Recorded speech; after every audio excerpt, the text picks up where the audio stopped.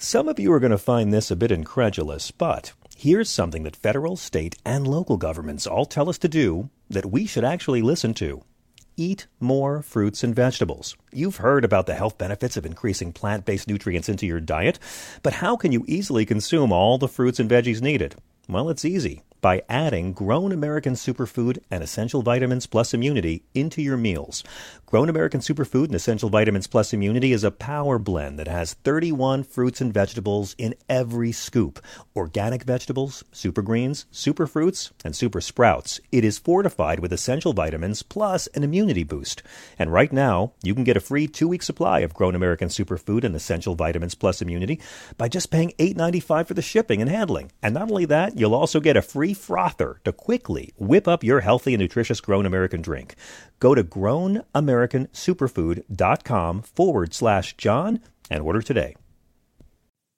Okay, it's time to commit. 2024 is the year for prioritizing yourself. Begin your new smile journey with Byte, and you could start seeing results in just 2 to 3 weeks. Just order your at-home impression kit today for only $14.95 at Byte.com. Byte clear liners are doctor-directed and delivered to your door. Treatment costs thousands less than braces, plus they offer financing options, accept eligible insurance, and you could pay with your HSA, FSA. Get 80% off your impression kit when you use code WONDERY at Byte.com. That's BYTE.com. Start your confidence journey today with Byte. This is the John Fugelsang Podcast. What a day of corruption, of political retaliation, a day of homophobia, a day of racism, a day of punitive political gamesmanship, a day of pettiness, a day of vice, a day of injustice,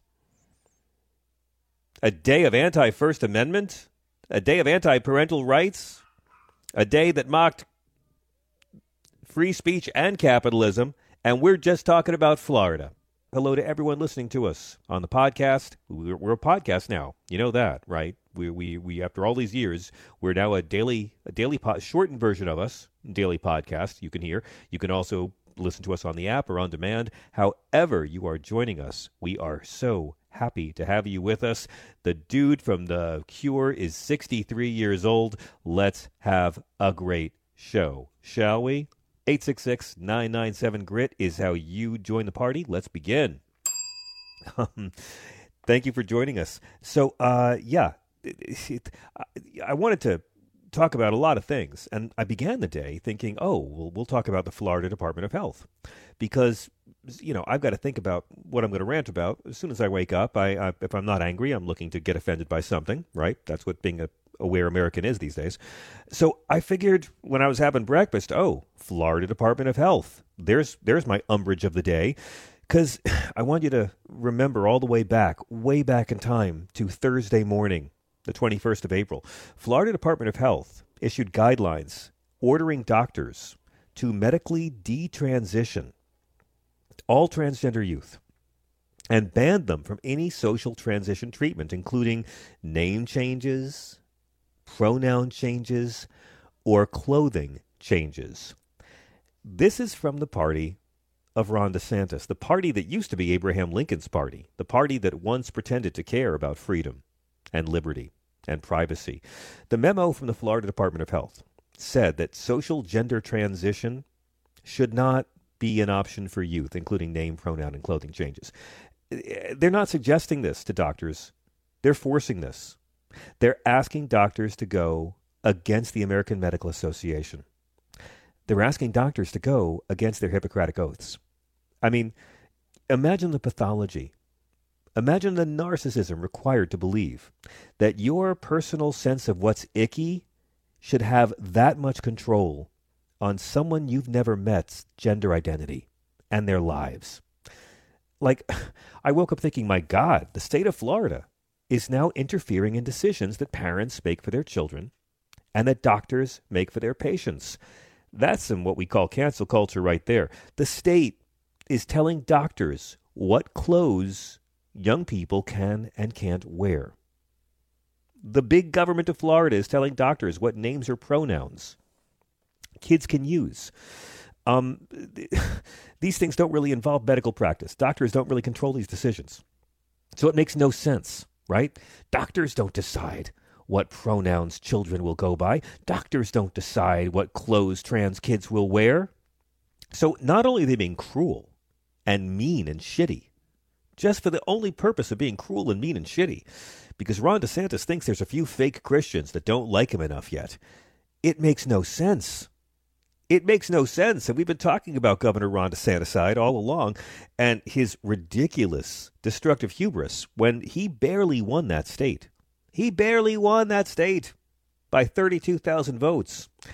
And Charlie Crist, former Republican governor, now a Democrat running against him for his old job, Charlie Crist has a 23-point lead.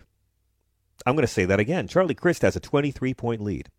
And Ron DeSantis has decided, after winning by the barest of margins, by groveling before Donald Trump, doughy mediocrity that he is, that instead he's going to declare war on trans children and their parents. He's going to declare war on doctors.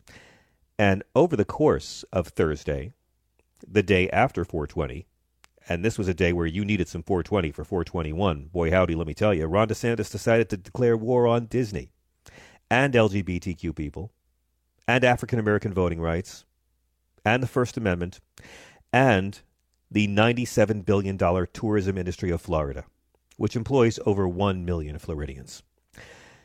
Because as I'm sure you've heard over the course of the day, lawmakers in Florida voted to take away Walt Disney World's special tax status, which is nothing more than retribution and retaliation because Disney finally got around to criticizing the Don't Say Gay law. Now, if you're just waking up, the Don't Say Gay law was a really deeply shitty punitive law that helps no one that they passed last month. By the way, if you're a Republican or if you're a conservative who pretends you're a conservative, please call us and defend Ron DeSantis. We'd love to hear from you and talk about facts and morality and reality at our number. You can always call this show anytime at night, 866-997-GRIT. Even you folks listening on the podcast or on demand, y'all welcome to call anytime. So the law doesn't ban teachers from teaching kids about being gay. They say it bans any discussion of gender identity or sexual orientation for grades kindergarten through third, except that the law is so vaguely written that anyone can sue any teacher or any school district if any teacher tells any kid of any age and any grade something they don't like about gender identity or sexual orientation. The supporters of this bill have said it's an anti-grooming law, which is a complete, ugly, nasty, dirty lie. Grooming is not addressed in this bill in any way. Forbidding mention of LGBT people or forbidding discussion of gender identity has nothing to do with grooming. Grooming children to be a homophobe is what they did, and it's what most of us grew up with. Okay? Grooming is when an adult begins a friendly relationship with a child in the hopes of eventually turning it sexual. That's pedophilia. Pedophilia has nothing to do with LGBT identity, has nothing to do with your gender identity.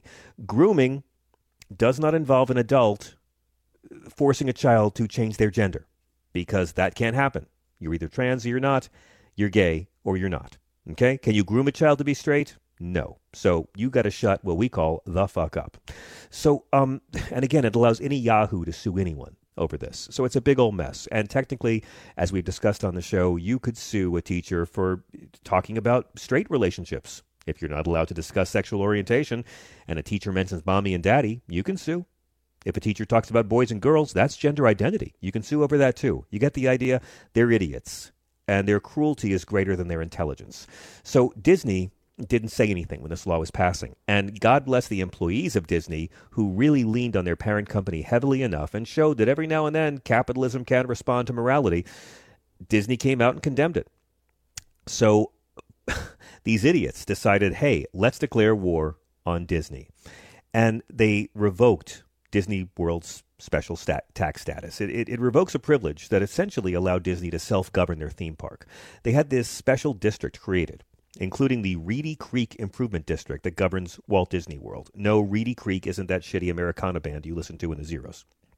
This is more cancel culture. Ron DeSantis sent an email a couple of weeks ago saying that he would not allow a woke corporation based in California to run our state. In other words, they love capitalism unless that capitalism exercises free speech, unless that capitalism calls out bullshit performative legislation. So today, the House of Representatives in Florida passed a bill stripping Disney of their special tax status on a vote of 70 to 38. I want to play a little tape so you can hear it because Democrats were in the room loudly protesting the entire time.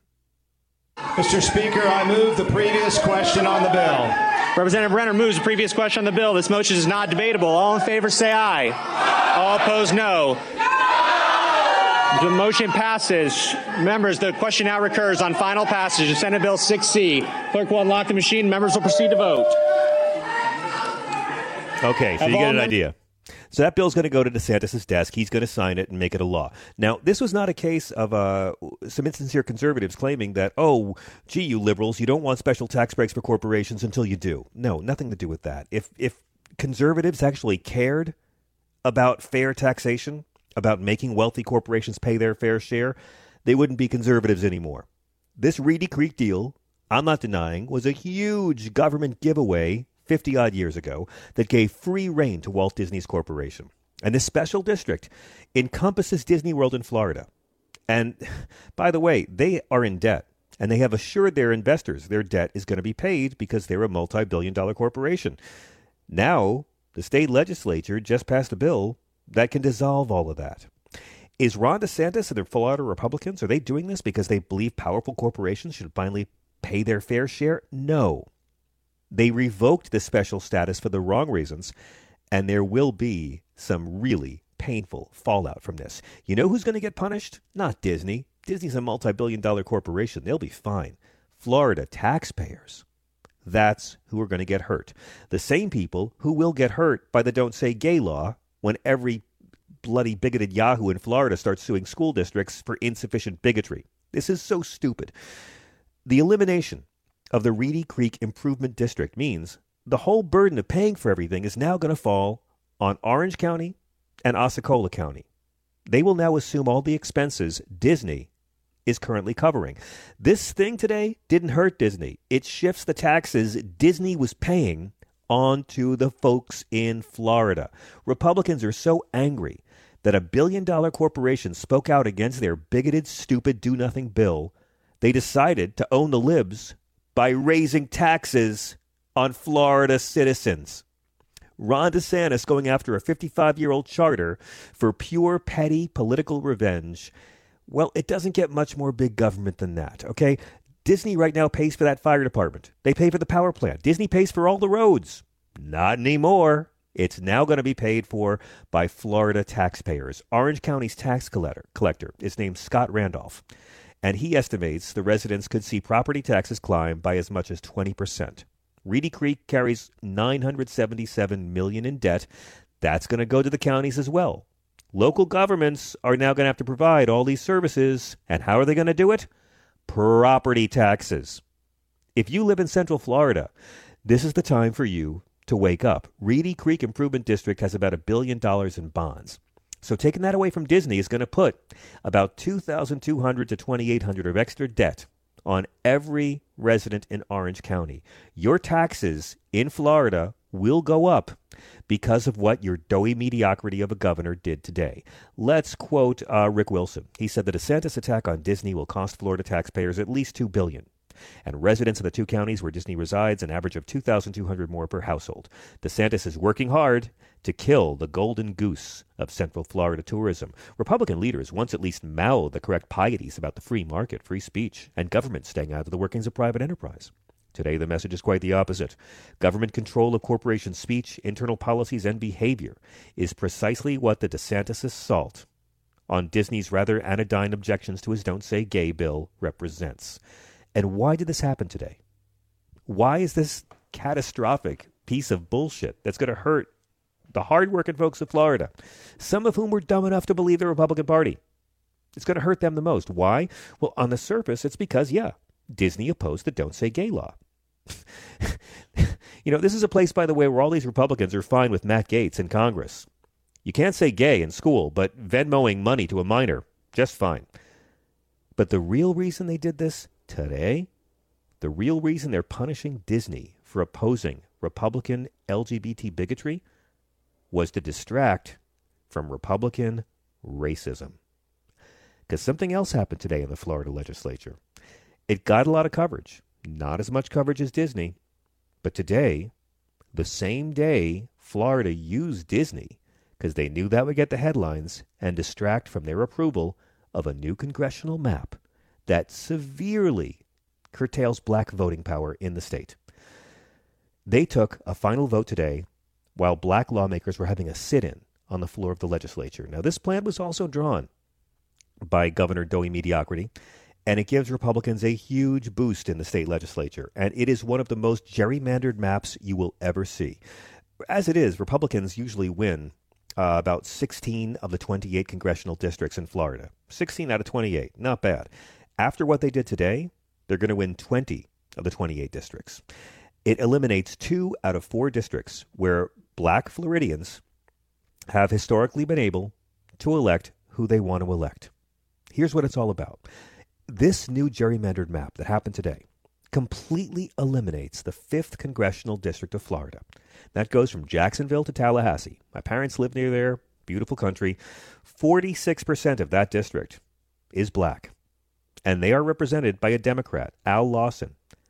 Congressman Lawson is also black, and Ron DeSantis has been calling for years to get rid of the district because he says it's unlawfully drawn based on race. So there was a proposal that would have still allowed black voters in Jacksonville to elect who they want, but they vetoed that. This map now breaks the district up into 4 little pieces, and in all 4 little pieces, that 46% that's African American, now they're a tiny percentage of 4 new majority white districts. That's what they did today. That's bigger than Disney. DeSantis says that the law allows them to dismantle the district. Voting rights experts say this totally disregards laws designed to protect minority voters. And now, after what they did and destroyed the 5th congressional district into 4 little ones, Republicans are now favored to win all 4. At one point today, Representative Randy Fine, he's a Republican. He was vice chair of the redistricting committee. He's against this.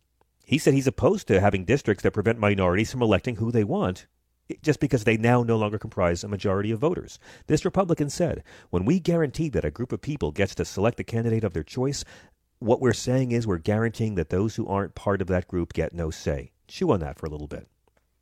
This is what the 1965 Voting Rights Act was supposed to prevent, guys.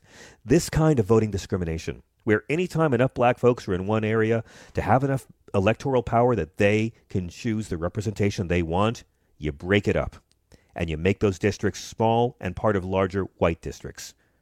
You're splitting up minority communities to dilute the power of your vote. And it's disgusting. Black Democratic lawmakers stopped the final debate of the bill Thursday morning just before noon. They had a prayer vigil. They were chanting. One representative was seen wiping tears from her eyes. The Republicans responded to this by turning off the Wi-Fi in the legislature building. And they kicked all the journalists out without saying why. When the Florida Democrats had the protest on the floor calling out Ron DeSantis for denying black Floridians representation through gerrymandering, the Florida Republicans turned off the Wi-Fi and kicked out all the reporters. The sergeant-at-arms literally removed an AP photographer from the floor because he was taking pictures of the demonstration. And they cut off the Wi-Fi so the story couldn't get out because they're idiots. Once again, their evil is outmatched by their stupidity. And they reconvened and had the final vote while the protest was still continuing. We don't have audio of that. They wouldn't let it be seen. So what are you going to do about it? What can we do about it? Well, here's what Rick Wilson, I'll quote him again, he's been on the show. One idea is to go hard against DeSantis in the Florida governor's race if you're Disney, but I'd argue against it. As a general in this war, he's hard to kill politically, so why not take some of his enablers off the battlefield? Disney should identify a dozen or so Florida State House and Senate races and invest $25 to $30 million into breaking the GOP majority in the state. For the Florida GOP, that amount of money is a significant lift. For Disney, it's a rounding error. make every Florida senator who sponsored this monstrosity rise from their normally serene, easy re-elections and suffer. Now, again, Rick's talking about Disney. It's not just Disney. In one day, they attacked trans children and their parents. They attacked doctors. They attacked the American Medical Association. They attacked the free speech of a corporation. They attacked black voting rights.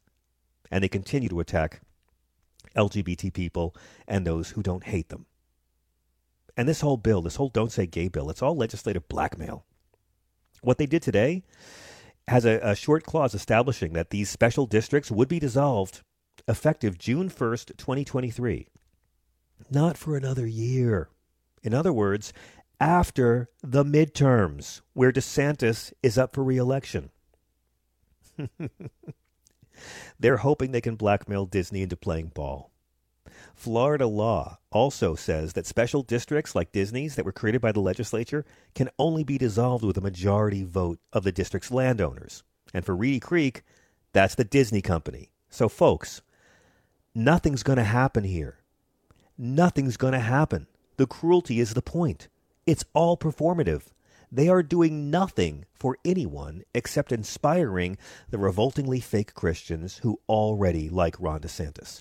This right-wing party of small government is trying to manage women's uteruses. They're banning abortion. They're trying to manage pediatric care. They're trying to manage elementary school education. They're trying to manage what children wear. They're trying to manage amusement parks. They're trying to regulate what children call themselves. That's the party of small government. I got to say, for a party full of homophobes, these Republicans are showing they're fabulous at performative theater. Except theater, unlike Republicans, actually creates jobs.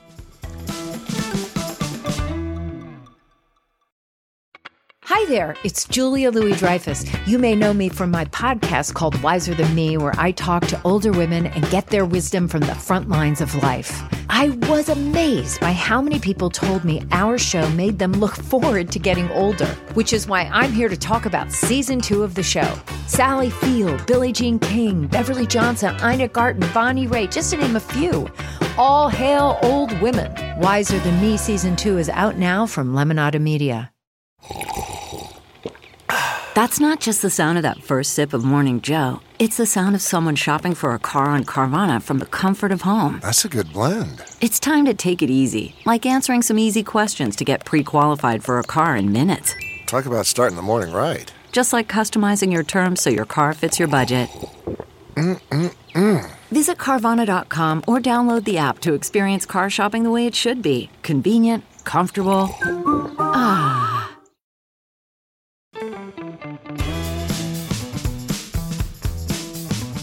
Corey Bretschneider is a professor with a PhD in politics from Princeton and a law degree from Stanford. He uses them to fight crime, call out malfeasance, and enrich students' lives in the poli-sci department at Brown. You've read his stuff in Time and the New York Times and Politico.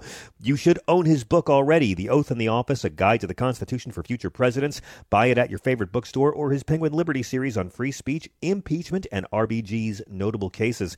We got a lot to get to, Professor. Welcome back. Thanks, John. Looking forward to the conversation as always. Thrilled to have you. Let's talk about John Eastman. We had our friend Glenn Kirshner on the show last night, and we did a bit of a deep dive into this guy, but I've been dying to talk about it with you because it just seems to keep on getting dirtier and dirtier. He just revealed, we didn't even cover this, that he has attorney-client privilege on about 37,000 of emails related to his work for Donald Trump in the effort to throw out the votes of the majority of the American people. Who is John Eastman, Corey, and why should all Americans start paying a lot of attention to this man's name? John Eastman's a former law professor. He was the dean of Chapman Law School at one point, affiliated with a group of scholars at Claremont who are very conservative, to say the least. But more importantly, this kind of obscure legal scholar, law professor, worked his way into the inner circle of Donald Trump, and really has turned out, as the reporting is revealing, to be not just some guy with ideas, but a kind of crank who convinced Trump that this was a legal process that he would undergo, the attempt to basically undermine the election. And he came up with a theory of how to do so, which is all about the notion that if you read Bush versus Gore very closely, specifically the concurrence by Justice Rehnquist, it sort of offers a key into how our system really works, and that's basically that state legislatures have complete control over the process. Now, there's some truth to that. We could talk about the truth that's there, but what he turned it into was this kind of ability of a combination of the states working with the vice president to undermine the election, to refuse to certify the votes. And, of course, that was what happened on January 6th. That was a big part of the plan. And now a federal judge has ruled that, based on the evidence that he's seen from the January 6th committee, that this was, as the job paraphrased, but it was such a great line, so I'll come as close as I can, that this was a conspiracy, a criminal conspiracy in search of a legal theory, that all this kind of mumbo-jumbo that he was talking about was really an attempt to illegally work with Trump to overturn the election. So now that we've got this issue of he's desperate, there's something going on in these emails that we have to see, because he's just stretching and stretching. One thing he's saying now is that he was Trump's lawyer, and so that any emails between him and the president are privileged under attorney-client privilege. The problem with that is it's really not clear that he was Trump's lawyer. He was his advisor, but that's different than being a lawyer. The other thing is, this is the most important, is just given what I just said, the fact that there was criminal action here is an exception to the attorney-client privilege. You can't use attorney-client privilege to plot a murder, for instance, and you also can't use it to plot an insurrection. Yeah, it's pretty shocking. And I got to say, Judge David Carter has been ferocious in this matter. He's a U.S. District Court judge, and he's the guy who last month ruled that he believes Eastman and Trump more likely than not engaged in a criminal conspiracy to obstruct Congress. And what's really interesting is that after we've learned the things that John Eastman said and did, and how he was, when pitching this plan to his co-conspirators, was saying that every court would reject this and the Supreme Court would throw him out of court, meaning he knew it wasn't legal. And so the judges said that he and Trump are guilty of 2 felonies, and the 2 felonies are obstructing the work of Congress, because they wouldn't allow Congress to certify the votes, and conspiring to defraud the United States. How important is it that the American people start familiarizing themselves with these 2 charges, obstructing the work of Congress and conspiring to defraud the United States? Yeah, I think that the 2 charges are important. It's it's the technical way to describe, the 2 of the crimes that take place when you try to undermine an election. I think it's a particular kind of obstruction too. It's the obstruction of Congress at its most vulnerable and important moment, the certification of the electoral votes and what had been until Trump, the peaceful transition of power.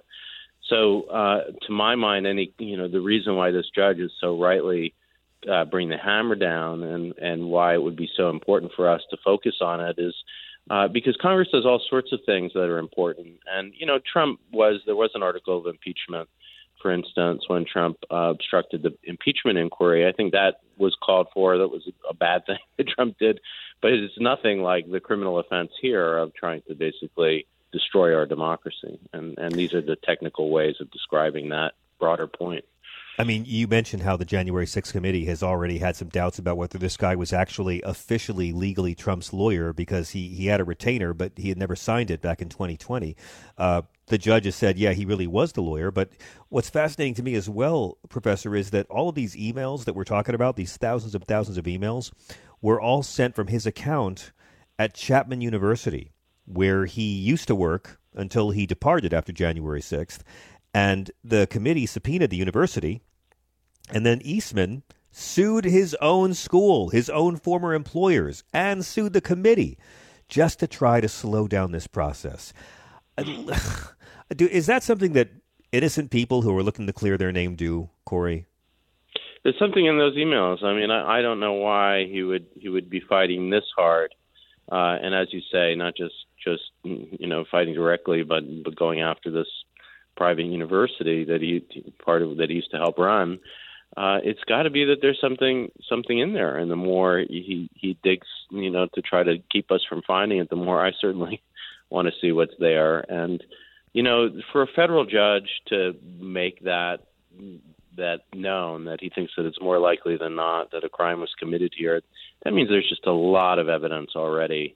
So of course, when there's smoke, there's fire. There's just we've got to uncover this, and I think we're only first now that we're coming out of it, realizing what we're doing. We're uncovering not just a crime by a now private citizen, but we're uncovering one of the biggest assaults on our democracy that we've ever seen. I mean, it's always been fragile, I think, American democracy. We've had other moments where things didn't go smoothly.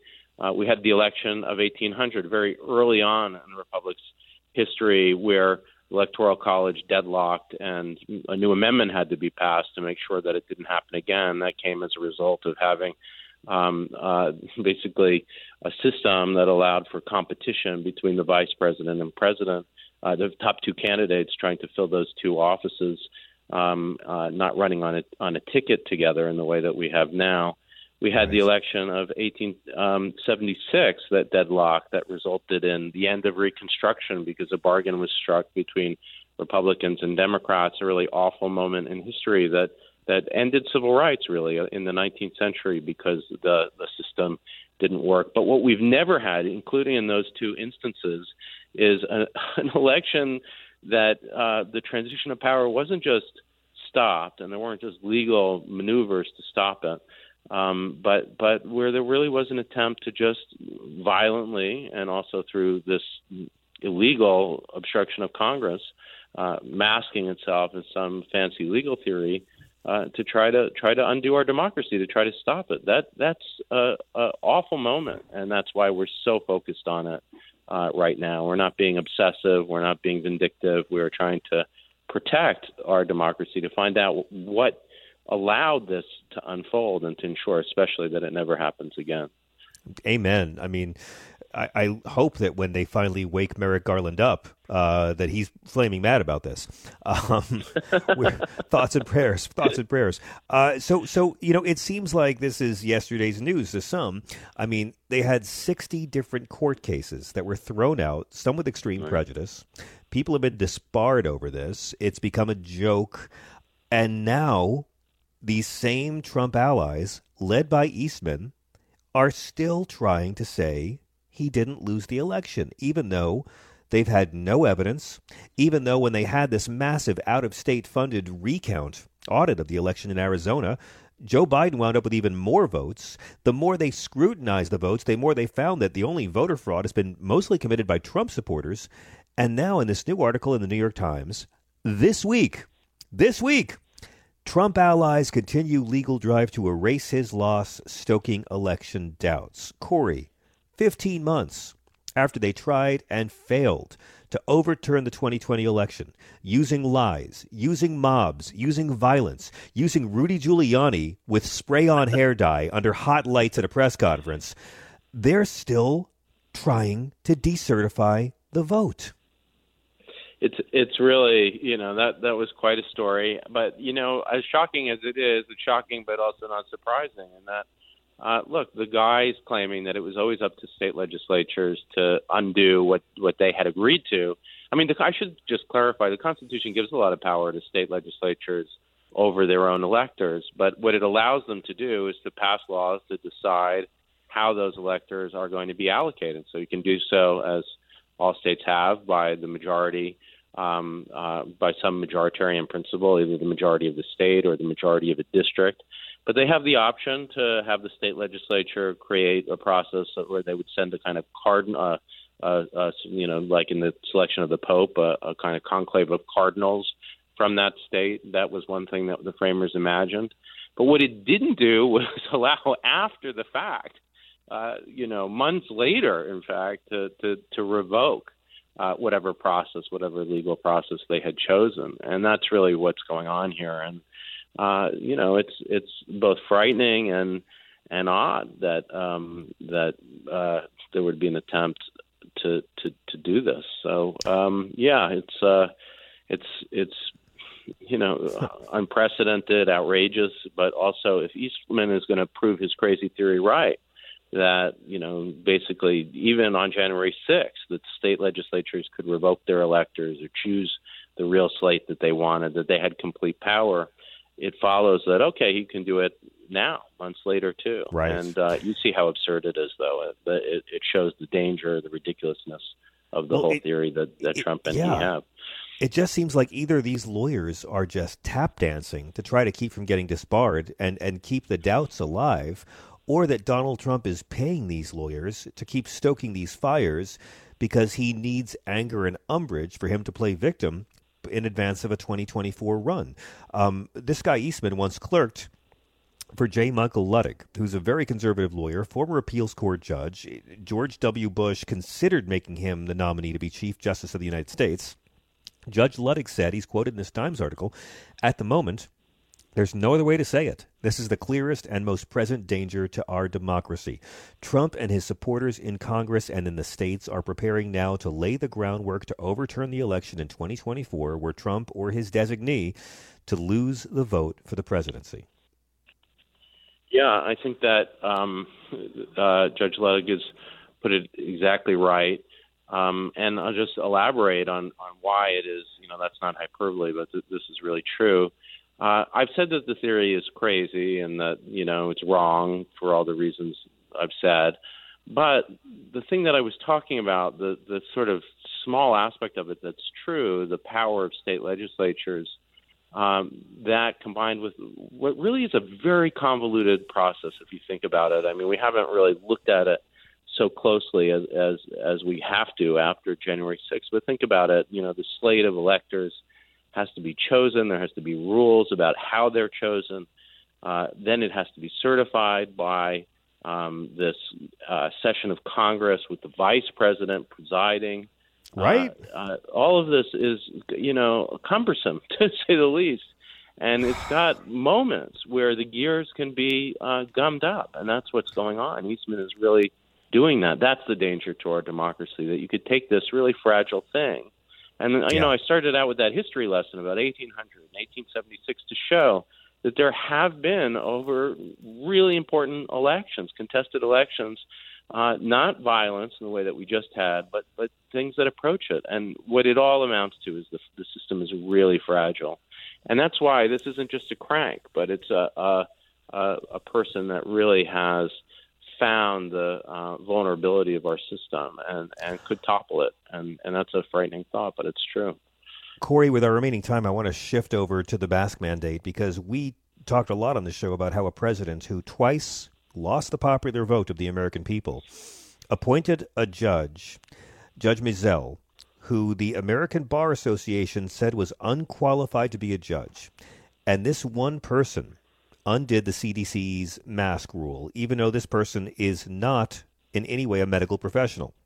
I heard people saying they got rid of the mask mandate. I'm like, no, they didn't. One person did. And there's this interesting piece in CNN about how the Supreme Court's conservatives influenced the ruling against the CDC mask requirements. Now, I know that this judge, Mizell, who gutted this rule, once clerked for Clarence Thomas. Yes. Sometimes I don't know another way to put it, because this is how I feel about this judge and this ruling. But, the real idiots are not the pioneers of something. They're the second and third generation of students of those people. Yeah. And that's really what you've got here. You have Justice Scalia, who really, I don't agree with, but he was obviously a smart guy. He came up with this theory of how to judge, and you should really look at the text of statutes and the Constitution very closely and the words.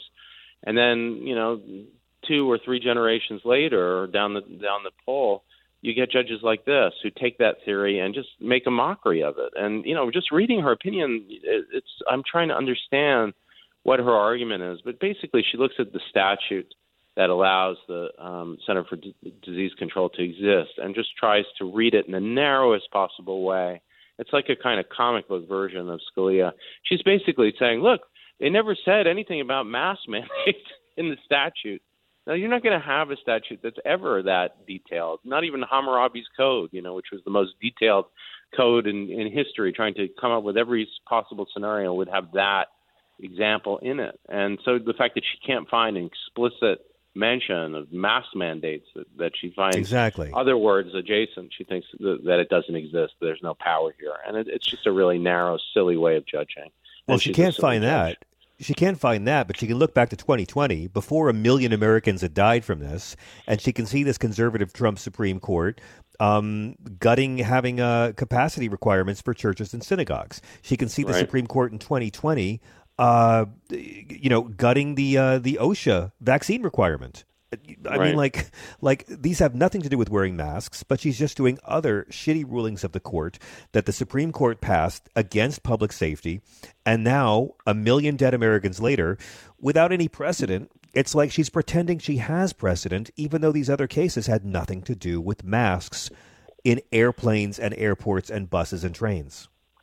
Yeah, she's pretending to go back to the statute and to discover something that nobody else was smart enough to do it. It's one of these things that incompetent people think they're beyond competent and that everybody else is dumb. And that really is what she's saying. Everybody else in America, all the other judges, everybody else who's looked at this, they haven't seen what I've seen. I'm the only one smart enough to go back to the original statute that created the CDC. And that's what a real moron does. And I'm using harsh words to describe a judge, but, it is that level of dumb. I mean, as a moron, I'm kind of offended because I'm a moron who at least cares about public health. The DOJ... That's better. I would have preferred that on the court. Well, it seems like the DOJ is going to push back on that, but it also seems like they're playing this game of wait and see, because if a lot of people start getting COVID on planes and dying, then they'll fight back and it'll make the White House look good.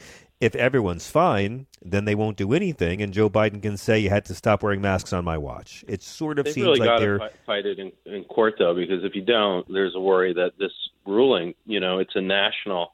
One thing that federal judges have an enormous power to do, and sometimes this is a good thing, like in the travel ban case, for instance, is to create national injunctions, and that's what she did. She took this ruling and made a national policy around it. That's obviously why we can't. Why all these mandates fell almost immediately. So we can't allow that to stay, because that then becomes precedent, and the worry is that future courts, might somehow defer to it if there isn't a very clear rebuke, which I think would come upon appeal. Wow. So I really hope Judge Mizell demands, if she ever has surgery, that no one in the operating theater wear a mask, since in her medical opinion, masks don't do anything. She said, except stop droplets. That's all we want them to do. It's madness, Professor. Just madness. Corey, thank you so much for cutting through the nonsense and the malfeasance. What's the best way for our listeners to follow you and keep up with your work? On the Twitter, at Brett Schneider C, or CoreyBrettSchneider.com. And buy a copy of The Oath in the Office, and you can read all about how to judge. Seriously, everybody, buy a copy of The Oath in the Office. I keep it by my bedside. It's so fantastic. Corey, thank you for being so consistently excellent and using your expertise for the good of the American people. Really appreciate it. Thanks, thank you. John. Delve into the shadows of the mind with Sleeping Dogs, a gripping murder mystery starring Academy Award winner Russell Crowe. Now available on digital.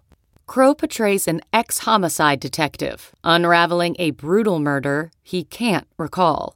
Uncovering secrets from his past, he learns a chilling truth. It's best to let sleeping dogs lie. Visit sleepingdogsmovie.com/Wondery to watch Sleeping Dogs, now on digital. That's sleepingdogsmovie.com/Wondery.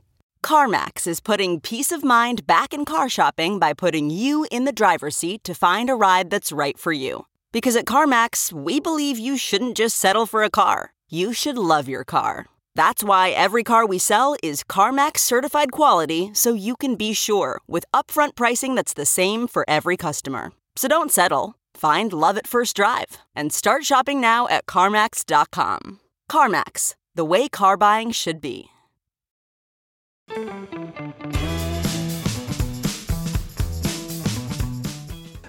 Brent in South Carolina. Thanks for waiting on hold.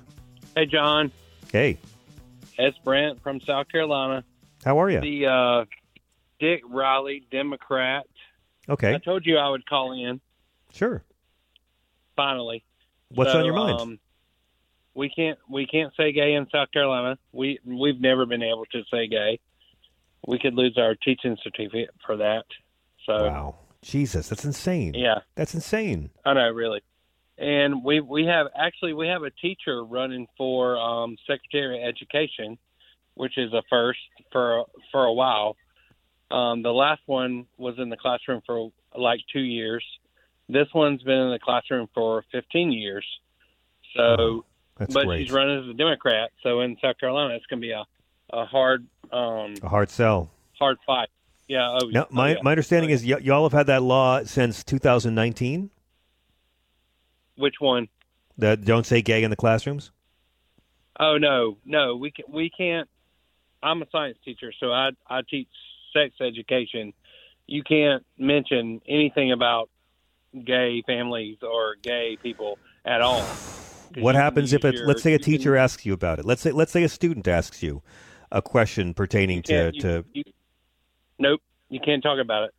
What would you say? What would you say if a student asked you? What kind of corner would that put you into professionally? What would you have to say to that student to give them a non-answer?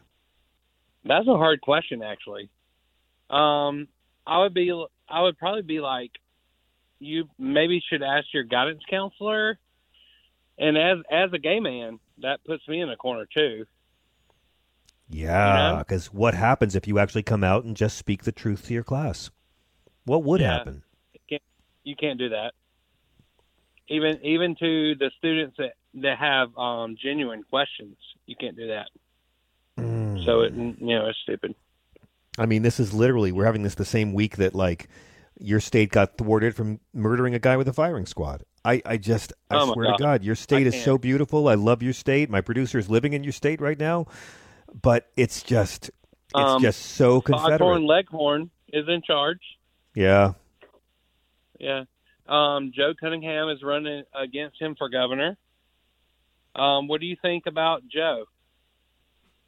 What do I think? I don't know enough about him. Mm-hmm. Don't know enough about him. Well, he's the first. He turned one of the first red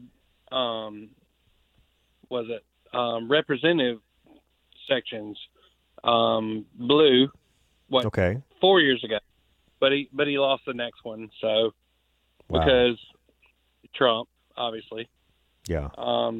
It sounds like I keep hearing about how your state already has like a "Don't Say Gay" bill under consideration in your state, but it sounds like it's already there. And I remember a public policy polling a couple of years back in 2015 did a poll that showed that 70% of South Carolina voters say gay marriage hasn't negatively affected their lives. 57% of Republicans in South Carolina say marriage equality hasn't negatively affected their lives. Do you have hope that the young people in South Carolina are going to drag your state into the 21st century? I mean, I just have to believe these homophobes need to die off. Well, the ones I know, the young people, they don't care. They don't care. They don't care at all. Exactly. And, the people like Jim DeMint are still funneling money into education, and they're still fighting these bills. Wow. Yeah. That man does not go away.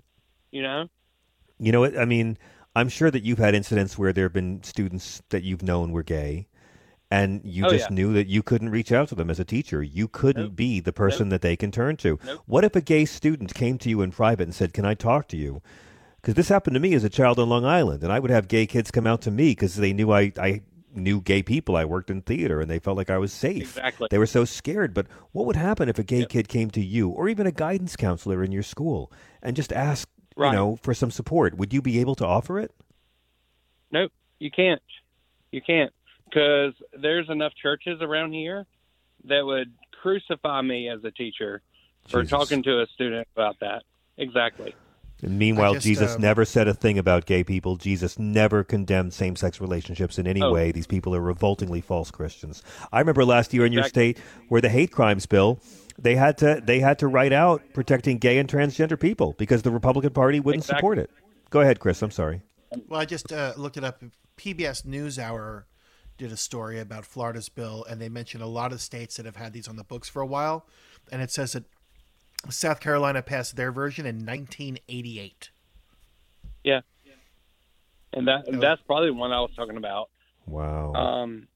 It relates explicitly. A lot of the early ones, like South Carolina and Alabama and a bunch of other states that did it back then, it all relates around sex ed. Yeah. Amazing. And these kids that are raised like I was as a Southern fucking Baptist. Yeah. I know where they're coming from. You know. Yeah. Oh, you're such a gentleman. You're such a good man. I can just feel your heart from here, and I know you care so much.